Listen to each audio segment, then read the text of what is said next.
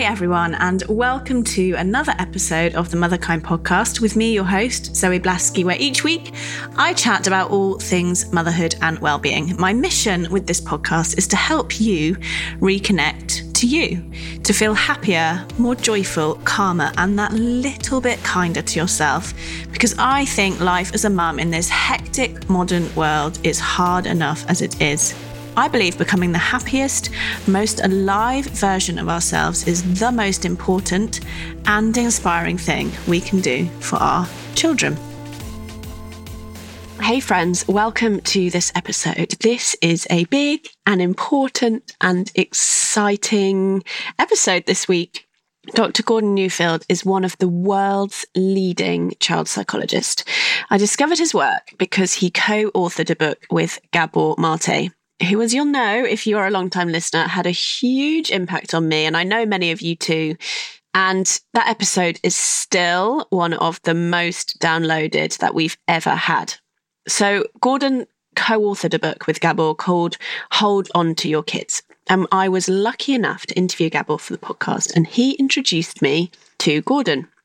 This is an interview that has taken, I think, 2 years to set up, which is what happens. You know, on this podcast, I really want to speak to the leading authorities in their field, people who are incredibly booked and busy and hard to get. So sometimes many of the guests that we have on take that long. So this is one of them. This has been 2 years in the making of back and forth and trying to find a slot in Gordon's schedule.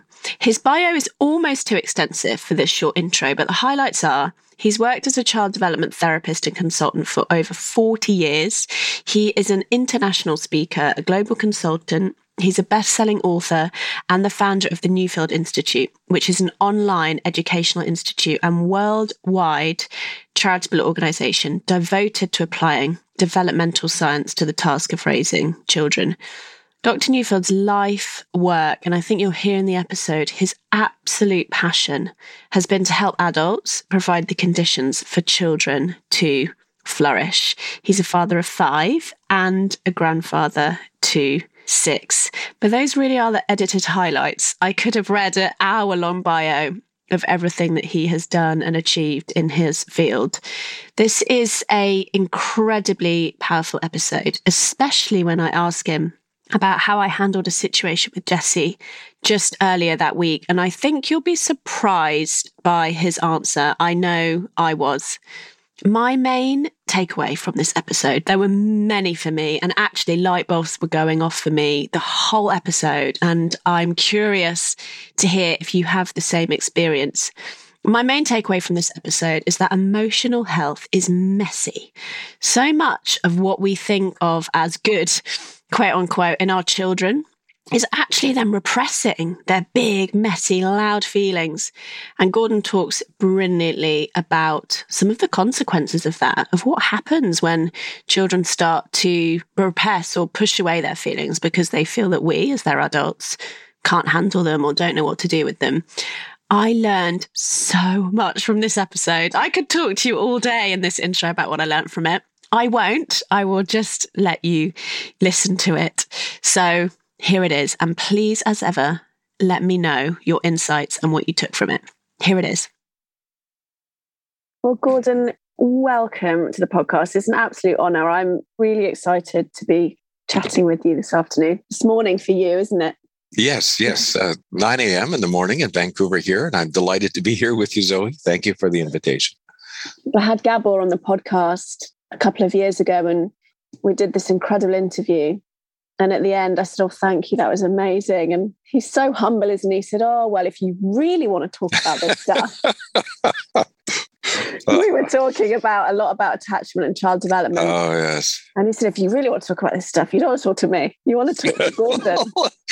Well, that's quite the setup. I hope it doesn't disappoint. You know, I loved the book. I've spent the last couple of months really delving into it and a lot of your work. And I think I'm just really excited to have this conversation, both personally, I'm a mother of 2, and for everyone listening. The ages of your children, just to give me a context? One is 5, one is 18 months. Yeah. Funnily enough, when I spoke to Gabor, I was pregnant with the now 18-month-old. About 6 weeks pregnant. I hadn't told anyone. And probably like the biggest interview I'd done, it was such a coup to get Gavin on. But the whole time I thought I was going to be sick because I was having morning sickness. And obviously I couldn't say anything, but it was special. But the book is incredible. And it was released, in 2013, wasn't it? In the UK. We only got it last year. So it's still quite new to us. Well, the new edition was released in 2013. It was released in 2004, the year before Facebook arrived on the scene, which was 2005. And so then, because the material really talked about the phenomena, peer orientation, that sets a stage for the information age becoming the age of connection, the digital connection. And so then we had to add 2 chapters and re-release it, which is what we did in 2013. So what is peer orientation, peer attachment, as you would call it in the book? Well, peer attachment is different than peer orientation. We can have lots of attachments. We can have attachments to our pets, to our grandparents, to virtually anything. There's no concern as long as those attachments do not compete with the attachments a child needs to be the context for being raised, for being taught, for being parented. So the issue is not peer attachments per se, but the issue is there just wasn't a name for it. Well, there was, but it was only used in very esoteric research circles. And that name is peer orientation. And it's basically when children are being pulled out of orbit from around the adults responsible for them and into orbit around their peers, talking like their peers, acting like their peers, taking their cues from their peers. Orientation here means in the very basic level. They're just getting their sense of self from their peers, who they are, their belonging. So they're basically revolving around their peers, and this pulls them out of orbit from the adults who are meant to be responsible for them, with huge implications. It makes parenting so much more difficult. We can't pass on our culture. There's all kinds of confusion that they have. They're not meant to raise each other. The children aren't meant to raise each other. And so this was totally camouflaged in research in the United States, because the research in the United States is basically peer-oriented research. That is, it takes whatever is normal and it assumes that it is natural. In this case, it creates this blind spot, this flaw, because peer orientation is so normal into the 3rd and 4th generation now. It's assumed to be the way it was meant to be, and it's not. It's very recent, relatively, in the scheme of things, and it totally changes the face of society, face of civilization, face of parenting, face of schooling, everything else. Yeah, there was something that you said. I can't remember if it was in the book or in an interview. I'm full of your work in my head. You said adolescents and children in general, we actually mature very slowly as a human species. Well into our 20s, we can't regulate ourselves, let alone each other. And that really struck me. We talk a lot on this podcast about feelings and how important it is for emotional health to connect with our feelings. And yet in those peer relationships, in my own experience, there was no space for feeling, because other children can't contain other children's feelings. Can you talk to this and what this results in when our children shut down those feelings or can't express themselves in that peer group? Well, the brain shuts them down. It's not an intentional kind of thing. Whenever the vulnerability is too much to bear, the brain isn't invested in us suffering. And so it has ways of being able to inhibit feelings, to defend against the feelings that are too vulnerable. So this is exactly what happens when children are too much with each other, even as toddlers and preschoolers, as they start to lose their feelings. Now, when they lose their feelings, they're no longer so upset. They're no longer complaining. They're no longer look as if they're hurt. So we think everything is okay. The most severe example of this would be an orphanage. Nothing bothers them. They don't cry. They're not upset. It looks like everything is fine. Of course, if you adopt one of those, and I spent years consulting for overseas orphanage adoptions, wow, you find that No love is ever enough. They don't feel missing. They don't feel sad. They never feel needy. They never feel full. So it fools us because we have a difficult time with our feelings because our vulnerability lies in our feelings. So it fools us when children are no longer complaining, upset, when they're no longer crying, when it's no longer messy. We think everything is okay. Experts think everything is okay. But that's one of the first things to go. And you're absolutely right, Zoe, and Gabber emphasizes this and so on. It's just that the story of emotional health, the story of mental health, is in our feelings. We need to feel our emotions. We need to feel our instincts. We need to feel what is happening in us. It's a direct correspondence to feelings. We need to get our feelings back and so on. And so when children orient around their peers, it's not only hard on feelings because their feelings get hurt a lot in peer relationships. In fact, research shows that's a number one source of wounding is peer orientation. The number one source of wounding. All you have to do is think back at recess. All you have to do is think back at your elementary school or primary school. All you have to do is you remember, oh my goodness, your feelings get hurt. And what happens is, again, so we start losing our feelings. And not only that, when everything is as it should be, when children come home from school at the end of the day and there was some friendly adult around, perhaps grandma was around, then all the feelings would return, which is what they're meant to do. They're meant to come back. But when you never have that moment, when the moment you come home, you hook up through the internet or you hook up through social media or your cell phone, you're always in the company of peers. Your feelings never come back. But we're not used to registering when feelings go missing. We assume that everybody has a full gamut of feelings. We don't realize that, my goodness, my child never says, I miss you. My child never says, maybe they say, I don't care, doesn't matter. We see all kinds of evidence of this, and they're in trouble. And our children are in trouble. They're losing their feelings. And peer orientation plays a huge part in this because it's not only not safe to feel, your feelings get hurt, but there's no place for your feelings to come back because you're always preoccupied with the next contact with your peers and using social media as much as you can to do so. There's so much firing off in my head right now. I'm thinking about my own experience. When did we lose our way as a society at large? And I know sometimes these generalizations are dangerous.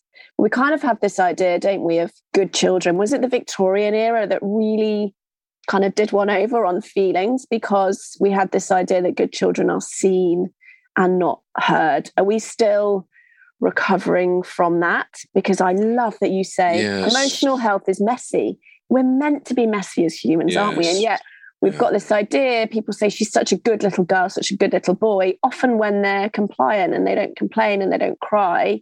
But that's not good in your sense, in what the research shows Absolutely not.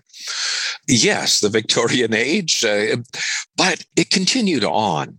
Because whenever the focus is more on behavior, and that focus has been on behavior for a long time, and whenever the focus is more on reason, and that has been with us since John Locke in the 17th century, right?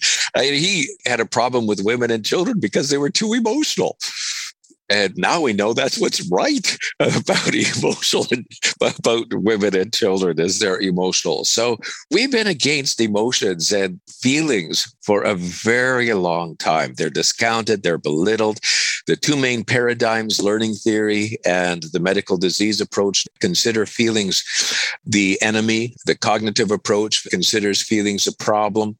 Thinking is where the answer is, and so on. And so we don't live in a feeling-friendly world still. It's an uphill battle to be able to say, come on, don't say to a child, calm down. What you're saying to them is you mustn't feel. Emotion is meant to stir us up. And so if you focus more on self-regulation and calming down than you do about the content of the feelings, you're giving the message that it's not okay to feel. It's not okay to be upset. It's not okay to be disappointed. It's not okay to be frustrated. It's not okay to be alarmed. And we give children 1,000 messages of that. So yes, it wasn't the Victorian era. Well, that was an extreme example of when conduct was supreme, but it still reigns supreme. Can I ask you a practical example from my real life? while I've got one of the top child psychologists in the world, we've just moved house, and I picked my little 5-year-old up from school the other day, and she'd been fine actually the first week and nothing out of the ordinary. And I picked her up from school the other day, and the moment she saw me, she went crazy, screaming, crying, hitting, shouting I was stupid, she hated me. And I know enough, I was speaking to enough people, I was like, right, something's happened at school. This is a release. I could see that. It was so clear. This is a release. She's seen me. I'm her safe base. And she's just releasing.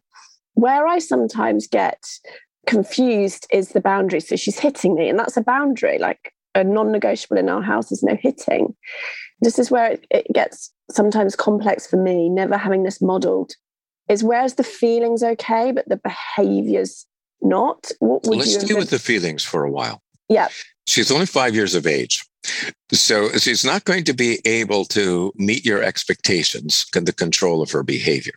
Mixed feelings, she'll just be at the very start of those. If they are there, part of me feels really frustrated, part of me doesn't. But let's start what happens right after school. She is very affected, like most sensitive children will be, very affected by the events that are there. It's a long time to wait for you. It's a long time to do so. As soon as she comes to safety, now the brain can no longer tie the emotion, what moved us, because feelings are actually interpretations of emotional feedback from the body. So her brain can't make sense of this.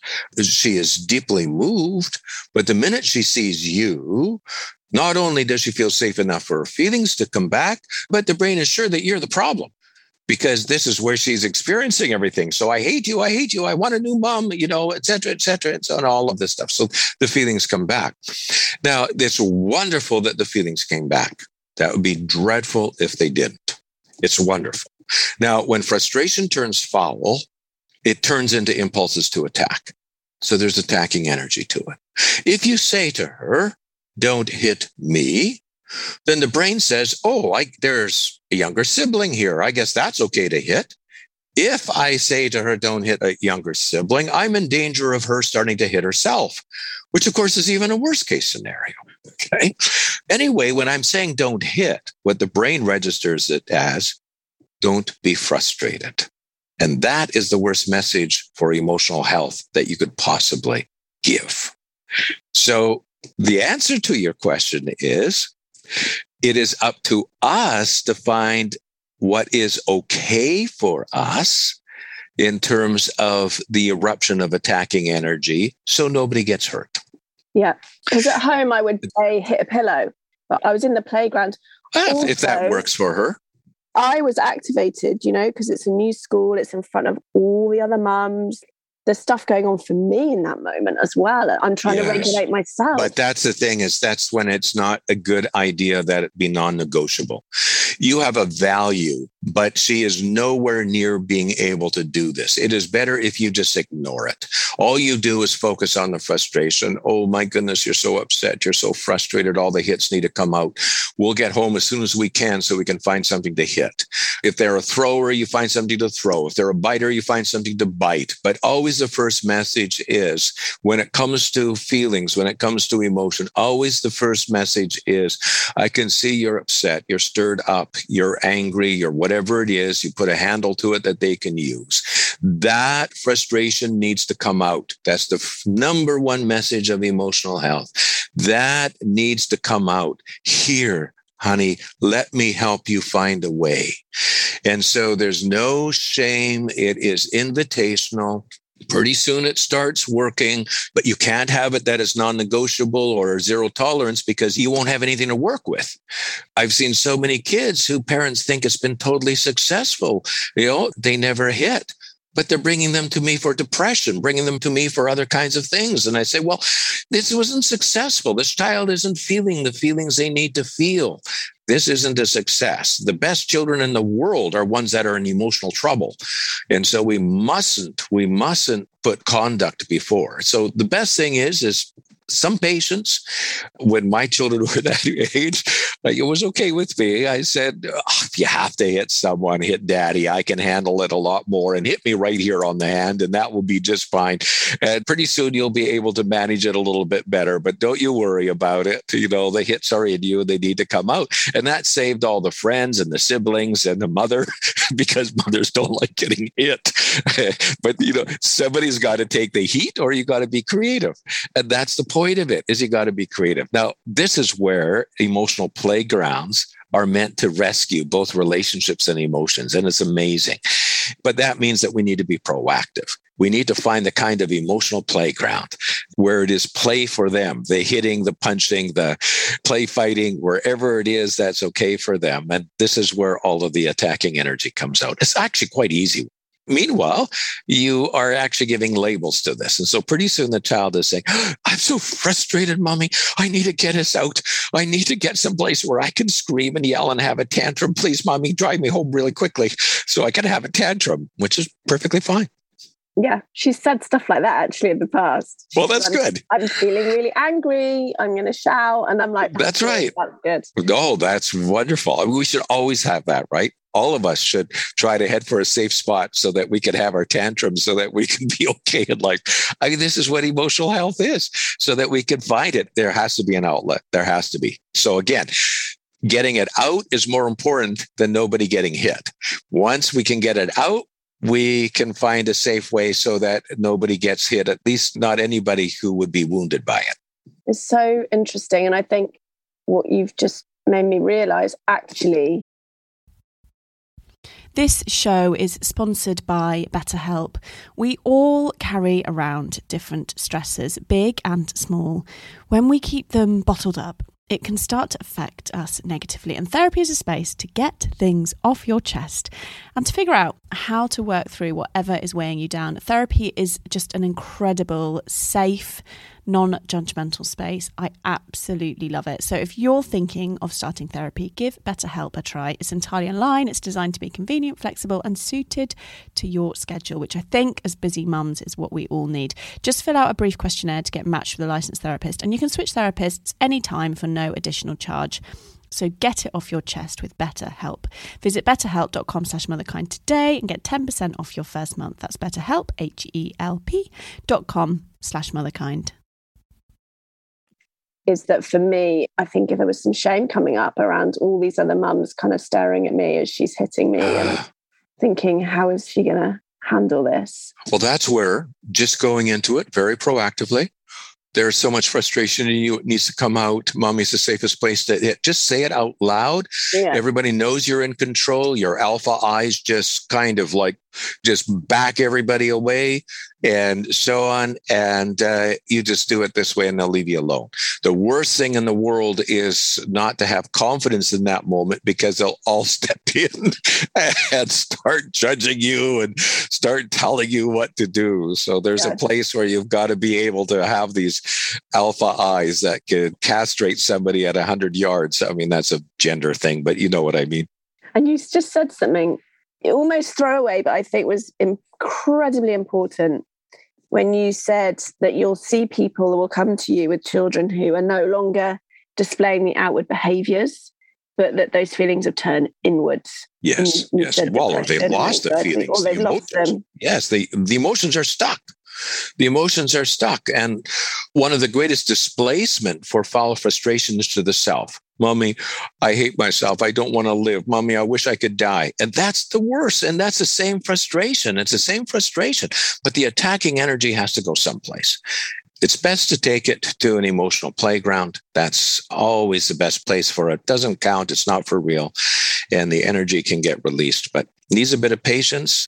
When a child is full of mixed feelings, when they're full of, I get so mad at you, mommy. I want to hit you, but I love you. I don't want to hurt you. When they can say that, and more characteristically, if a child is really healthy, they'll get there if they can feel about 6 or 7 years of age. All the self-control that you are hoping for will be theirs. But it takes time to build. It's amazing that, isn't it? How, we as a society spend so much time trying to control the behavior. And yet what I'm hearing from you is if you can make that an emotionally safe container, the behavior rights itself. It absolutely doesn't. Our realization of our potential, and our potential as every human being has the potential to be able to be in the driver's seat, to be in control, especially in terms of their emotions and instincts. But it does take time to develop. And if conditions are conducive, it is totally spontaneous. It doesn't need to be taught. We just have to give it a room. And it's so crowded these days in our world and in our kids' spaces. And we have so many expectations on them. And they're revolving around their peers. So the safe places where they can truly be a child and have that place to feel safely and to express it with a bit of forgiveness. I hate you. It's just best not even to respond. It's just, yeah, I know you're frustrated right now. Oh my goodness, you must be frustrated. I was 10 minutes late. I could see you couldn't wait. It's just best not even to respond to it. Well, I mean, it's the same thing in one's marriage, right? Sometimes it's just better not to respond to what was said, because it's not going to go anywhere. You're going to go down a rabbit hole. Yes, there was frustration, and we can honor that.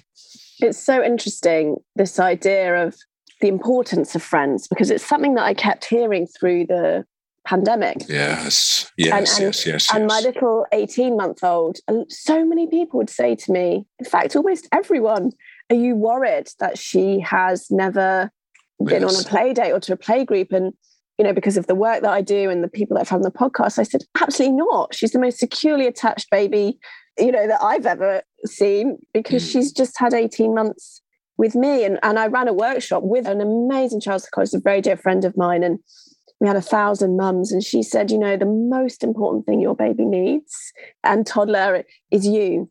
And the comments just exploded at the relief. There's this narrative that we have to be socializing. Yes. And the pandemic was an example where evidence started coming in because the helplines, children started calling and so on, and they were in stress. Now, there is a legitimate place. There is when children are not safe at home. But let's leave that aside for now, because those aren't the mothers that are listening to this podcast. So let's leave that aside. But when children are peer-oriented, of course, the separation they're experiencing is from their peers. So naturally, they're in trouble, but it reveals the problem. They shouldn't have been peer-oriented in the first place. So now the educational experts and pundits say, but their kids got to go back in school. We can't possibly cancel school because it's needed for their mental health. It's not needed for our mental health. All the research is actually the opposite. But the pandemic appeared to prove this point. In actual fact, there was a whole group of kids who were properly adult-oriented. The stress went way down in their lives when they were able to be at home where it felt natural to be. Their learning went up. They thrived in that environment. But parents have lost their confidence that they are their child's answer. When you look around and you see that, where is their need for belonging to be met? It's to be met with us. Where is their sense of significance to be met? It's to be met with us. If it is met with other peers, it's subject to cancellation with every mistake. Insecurity goes with it. Their only chance is with the adults who care for them, who are responsible for them, their parents, their family, their grandparents, and so on. That is their best chance. We've made a huge mistake. And again, the pandemic fed into a peer-oriented research and jumped to the wrong conclusions, exactly the wrong conclusions because of this peer orientation that was already rampant. How does someone know if their child is peer orientated? At the cost of the primary attachment, as you would say? Well, when they're with their peers, you feel as if you lose them. They're following the cues of their peers. It's more important for them what their peers think, the contact and closeness. They're no longer seeking the family contact. They want peer contact. They complain when they can't be around their peers. It's just basically, how would you know if your partner's having an affair? We can figure this out.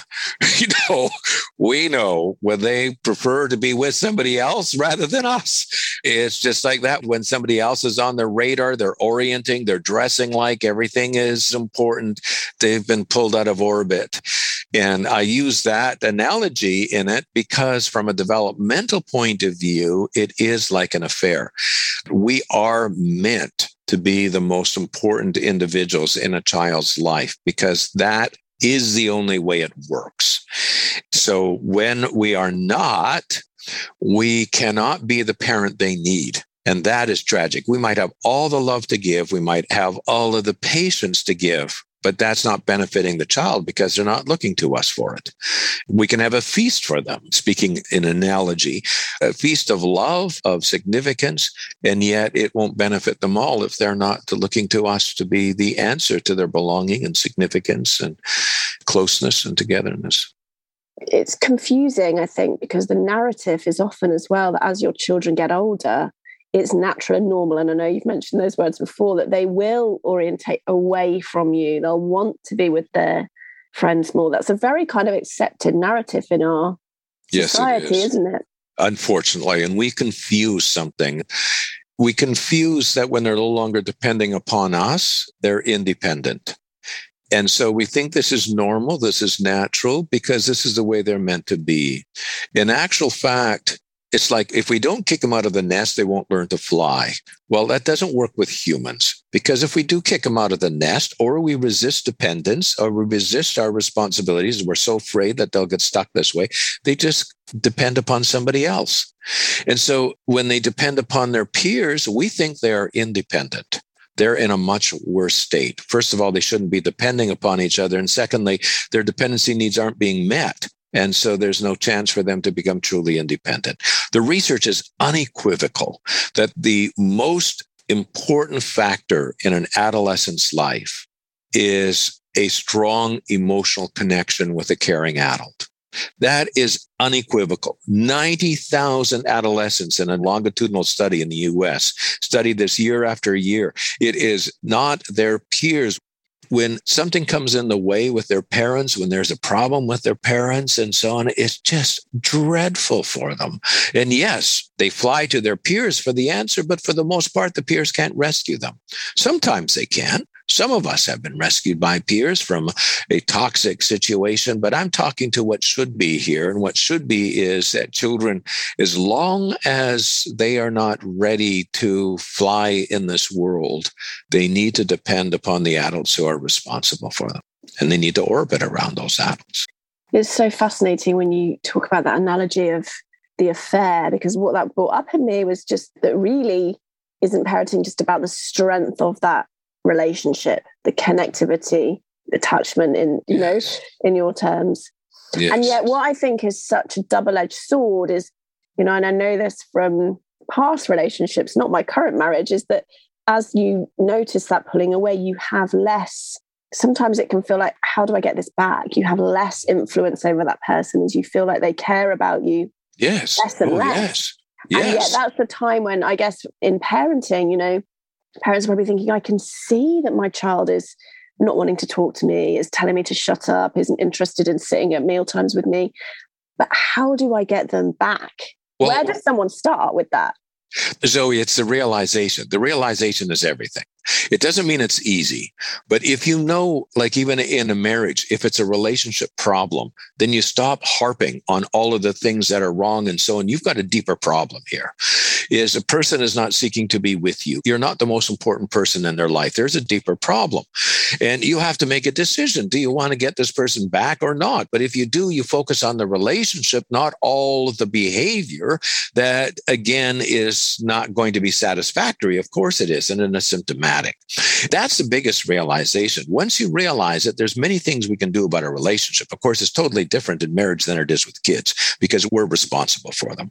So we need to get them back. But when we realize that, then most of us can figure out that we need to have rituals of togetherness. We need to figure out times that we can be in each other's company, and there's smiles and I go through this in the book, and I lost my own teenage daughters. They're now 52 and 50. This is way back, but in their adolescence, I had to win them back. But you find a way of focusing on the togetherness and focusing on the relationship and not letting anything get in the way, giving messages of relationship. Once you do this, for the most part, I've almost always seen Incredible improvement. Now, you can't make anybody come back to you. There's nothing that you can do that can guarantee that you can win a child back, but there's certainly a lot of things we can do to increase that probability.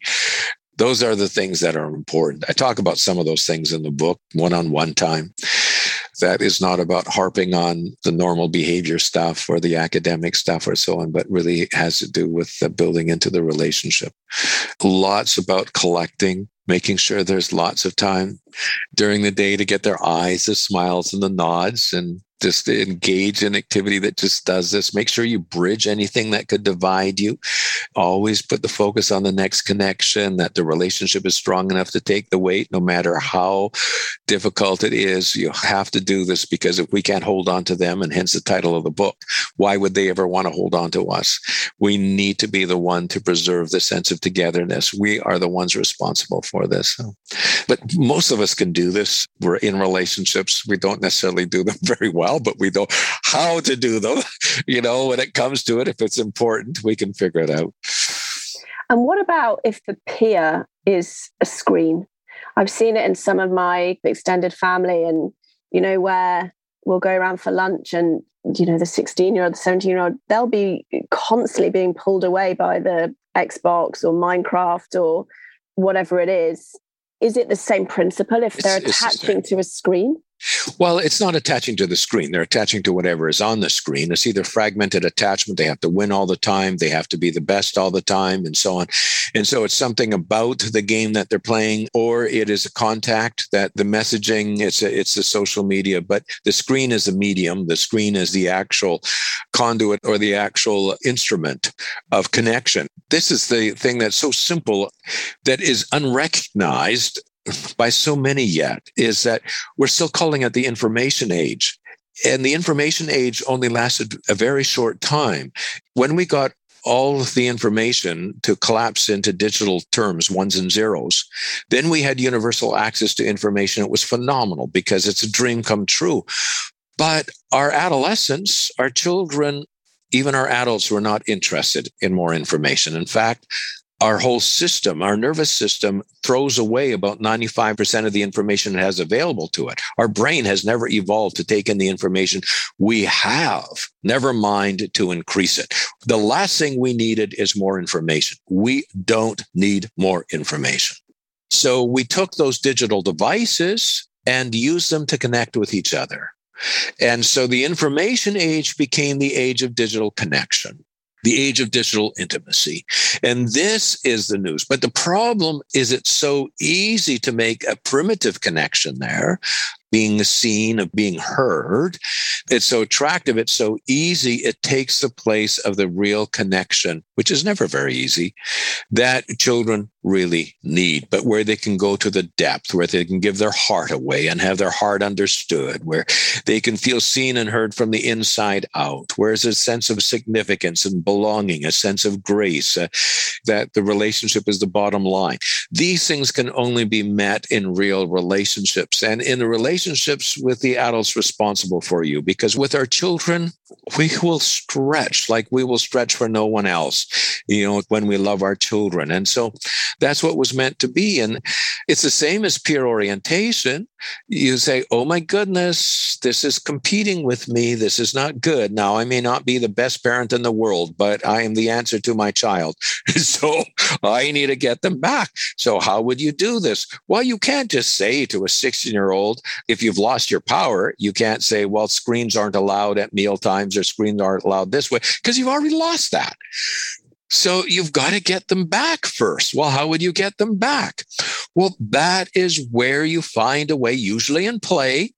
Find something they enjoy in playing, whether it's music, whether it's poetry, something you can do together. You can share the playground. In play, we get our smiles and our nods. Find something using play, because play always engages, and then we become more attractive to them, and we've got a chance to be able to nod and smile and collect them. And so we've got to inch our way back. And as we inch our way back, we find we have more power.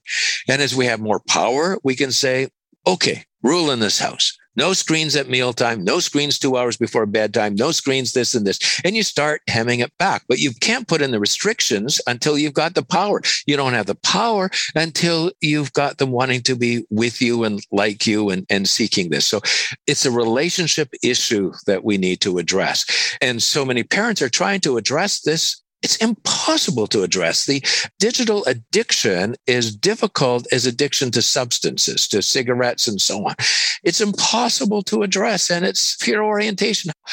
Most of us know, like if we have a 16-year-old and they fall in love with someone, we might not like that person, but we know the chances of fighting that are like Romeo and Juliet, right?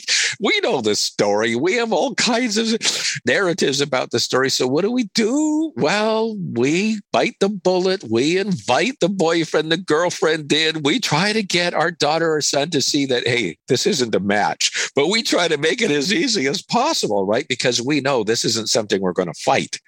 But we have to have the same kind of wisdom, the same kind of understanding. When we need to get them back, we will need to do this wisely, only use the power we have. But when we have the power, use it to preserve the relationship, because there's nothing more important than that. Yeah, so reverse to the societal narratives about parenting, which is screen time and boundaries and all of that. And yet, what is so clear and obvious in some ways is that if you do that without having that core attachment relationship, yes, I guess you just push them even further away to their you peers. do. You do. You have the opposite effect of what you want. You never want your child to see how powerless you really are. So you don't say to them, I can't let you do that, when you know very well that there's no way that you can not let them do that. You don't want to let your impotence show. So it's so important you stay within the power you have. It's like any friendship. Where does your power come from? The degree they seek togetherness with you, the strength of their relationship to you. If you have their heart, you have a lot of natural power. The interesting thing is, when you have natural power, you never draw attention to it. I would never say to my children, I know I can count on you to do this because you love me so much. You would never actually say where your power lies. I don't think Samson's power lay in his hair, but you would never actually say where your power lie, because this basically would destroy the power you have. But when you really do have a natural power there, you use it wisely and you preserve the relationship. The relationship is the bottom line, not behavior, not conduct. Relationship is the bottom line. Everywhere, in school, home, everywhere, it is the bottom line.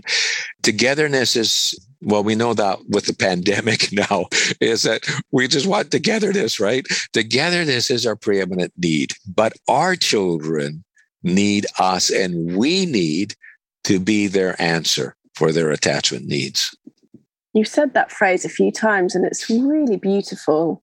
We need to be our children's answer, because I think it's very easy for parents to think that they don't have the answers, that they need to seek experts. In some ways, even during this podcast, I question myself. I get all these, experts on, and I think, could it be interpreted the underlying message here is that we need to divert to experts? But I keep reminding myself, actually, what I talk about week in, week out, and I choose my guests very carefully, like you and Gabor and others, that it's about giving people space to connect back to what they already know, trusting that instinct. It's easy to lose that sense and trust in ourselves, particularly if we have had our own generational challenges with our parents didn't instill that self-belief in ourselves. Suddenly we become parents and want to buy all the books. Yes. Well, there was a huge mistake when we thought that knowledge was the answer, and that knowledge is power. This knowledge isn't power. It is information to guide us where the power may be, but it is not in itself power. So when we realize that we don't feel confident, we have a baby, we have a child, and we don't feel confident, we say, well, somebody must know. The answer must be in a book. Maybe I didn't have that good of experience with my own family, so I'm not going to trust my mother and my grandmother here as I go to the experts. The problem is not whether the experts are right or not. The problem is if I give too much heed to them, if I go by what they say, then I become dependent upon them. What is really needed with my child is not for me to know what to do. What is really needed is for me to believe that I am their best bet, that I am the answer. Now, as soon as I take that position, I'll go back to marriage again. Like, what provides the juice of a relationship? Well, it's not knowing how to be married. The more books you read, the worse it gets. It is not knowing about this. The juice of a marriage is, you can see this, is when you really believe you are the other's best bet. And you act like it, and you are true to it, and you are busy figuring out how to be that where you don't have confidence. And that is juice. And as soon as you lose your confidence, do you get deflated? As soon as you lose the confidence that you are your partner's best bet, wow, the deflation, it just takes the air right out of the sails. Now, that is the same about parents. You can take a 16-year-old, and I have that research in my book, and you have a 6-year-old, and you inflate her. You give her the message, oh, you are your child's best bet. Oh, your baby is so lucky to have you, honey. You are going to be just what that child needs. And you watch that 6-year-old who's never had a baby before, who knows nothing about it, who can come from a family of abuse. All of a sudden, she finds that place in her, an alpha, give me that baby. And all of a sudden, things start writing. Why? She's dancing. She's dancing. It's a dance. This is the oldest dance in the universe. You don't dance for a book. This is a dance. You have to find that place in you. We have lost that place. We have lost that confidence. Now, if you come to your child this way, the rest will start coming. You'll figure it out. And my father told me this long ago. He said, Gordon, you are making the biggest mistake of your life writing a parenting book. And I said, Dad, why? I laughed. I said, Dad, why? He said, you must never tell parents what to do. Well, I said, Dad, actually, I'm trying to write a book that I don't do that, but go ahead, tell me. And he said, well, Gordon, he said, I don't know why people can't figure this out anymore. Nobody knew what to do. It's always been a bluff. Only some of us knew how to bluff until we got there. You have to actually step up to the plate and say, I've got this. I am going to be your answer to your needs for significance and belonging, for affection, for love. I am going to do this. I'm going to hold on to you. I've got this. And then we pedal like crazy to underneath the surface to make it come true. But the first step is not knowledge. The first step is that actually stepping up to the plate with all of the ignorance we know we have. And we just said, it's my baby. I'm the mother. I'm the father. I'm their best bet. I've got this. I'm going to do it. And it's like when you can say to your partner, you're lucky you have me. When you have that, you know you have something special. When you both have it, that's mutual. And when you have that with your child, oh, are they ever lucky to have you as a mom? And that would be true long before there were ever any books, long before there was any knowledge that could have been read. So books, for the most part, get in the way. I'd like to think my book is different because I'm trying to speak to the relationship. But knowledge actually gets in the way because we think the answer is in knowing what to do. This is tricky because it's not in having the answers. It is in being the answer. It's not having the answers. It's in being the answer. And the same as in marriage, a relationship. Once you stop being the other's answer, the marriage falls apart if it's not reciprocal. It's not having the answers. It's being the answer. And that is what we are meant to be to our children. And that is an attitude. It's a dance. It's accepting that role. Once you accept that, the other starts all developing in its place. The knowledge has a place to hang on to. But if you don't, the knowledge has no place. It makes you more dependent. You're starting, I would have parents who say, well, just tell me what to say. Tell me what to do. I say, you'll never parent from that place. That is the worst place to parent. If you are looking for what to say and what to do, you have lost the whole idea of what the dance is about. You just get in there. You are the answer. From that place, every situation will inform you. You know, what's coming up for me is I did transformational coach training, and in one of the modules, we just had to sit with someone, no words, for like an hour or something. It was magical. And the connection and the wisdom, it's just made me think about that, and how actually there's no words really, is there? There's no words for what you're describing. Well, certainly I don't know the words, which is just that beauty of that connection and trust with another. And if it's with a child, that's the essence of it, isn't it? That's the juice. Yes. That's the juice from, and it doesn't necessarily make it easy. It's messy, it's complicated, it's not always easy, but the simplicity of it should not be lost. And again, it's the oldest dance. The attachment is the oldest dance. It's one takes care of another. You step up to take care. You step up to be the answer. You don't figure out how first. Such a beautiful phrase. That I might write that on my fridge. I am my girl's answer. I always ask the same question at the end of every episode, which is, if you could give just one gift to all the mothers in the world, what would that one gift be and why? Well, that's easy, especially we've just talked about it. And so it's easy. It's confidence. It's confidence. It's the confidence or the arrogance. I don't know what to be. The arrogance in the right way, of not the arrogance in thinking you know more, but there is a certain natural arrogance that is in any relationship as a friend when you believe that you're the other's answer. This confidence is, I'm convinced that the real crisis today is a crisis of confidence, not a crisis of knowledge. It's a crisis of confidence. And the more dependent we become on others and experts, the less confident we become. That's why I'm trying to turn this around. Yes, I've written a book. Yes, I'm seen as an expert. Yes, I've taught parenting, child-parent relations in university for umpteen years. Yes, I have, created these courses. But the fact is how do you speak to the relationship, not to the knowledge? And so that is my wish. I would so often wish this. I would say to my clients sometimes in my office, I just wish there was a confidence pill I could give you, because if you could walk there in your alpha instincts, in your alpha caring, believing that you are your child's best bet and looking to be the answer your child needs. And if this was there, the rest would follow. I wish confidence. And it's really hard these days to find that. It was interesting. I don't know whether it went ahead in the UK with, I was approached at one time, and this was a decade back, I believe, when they wanted to make parenting a course in school, in public school, in high school. And so they could teach how to parent.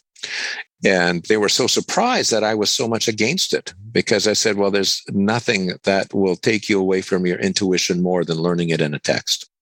There's nothing that could be worse, because that's not what starts. You have a baby. Now you might be interested in looking a few things up, but you have to accept the dance, and the dance has to be real before you're going to be able to be mentored in that. That's very true. My experience as well.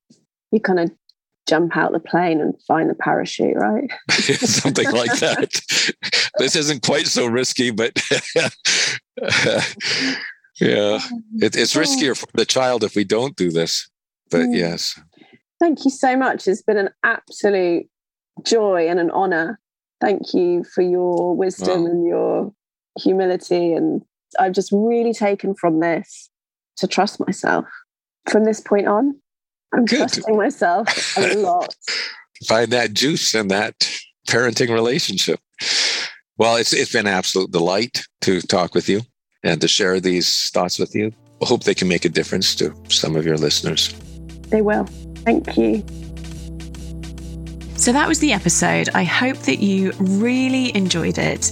As ever, if you did, please consider sharing it with your friends and leaving me a review on iTunes. It really does make a difference to the number of mums that we can reach with the brilliant wisdom of the guests that I have on.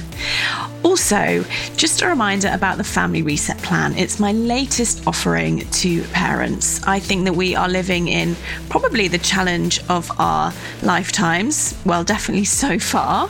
And as parents, we not only have to support ourselves, we also have to support our children.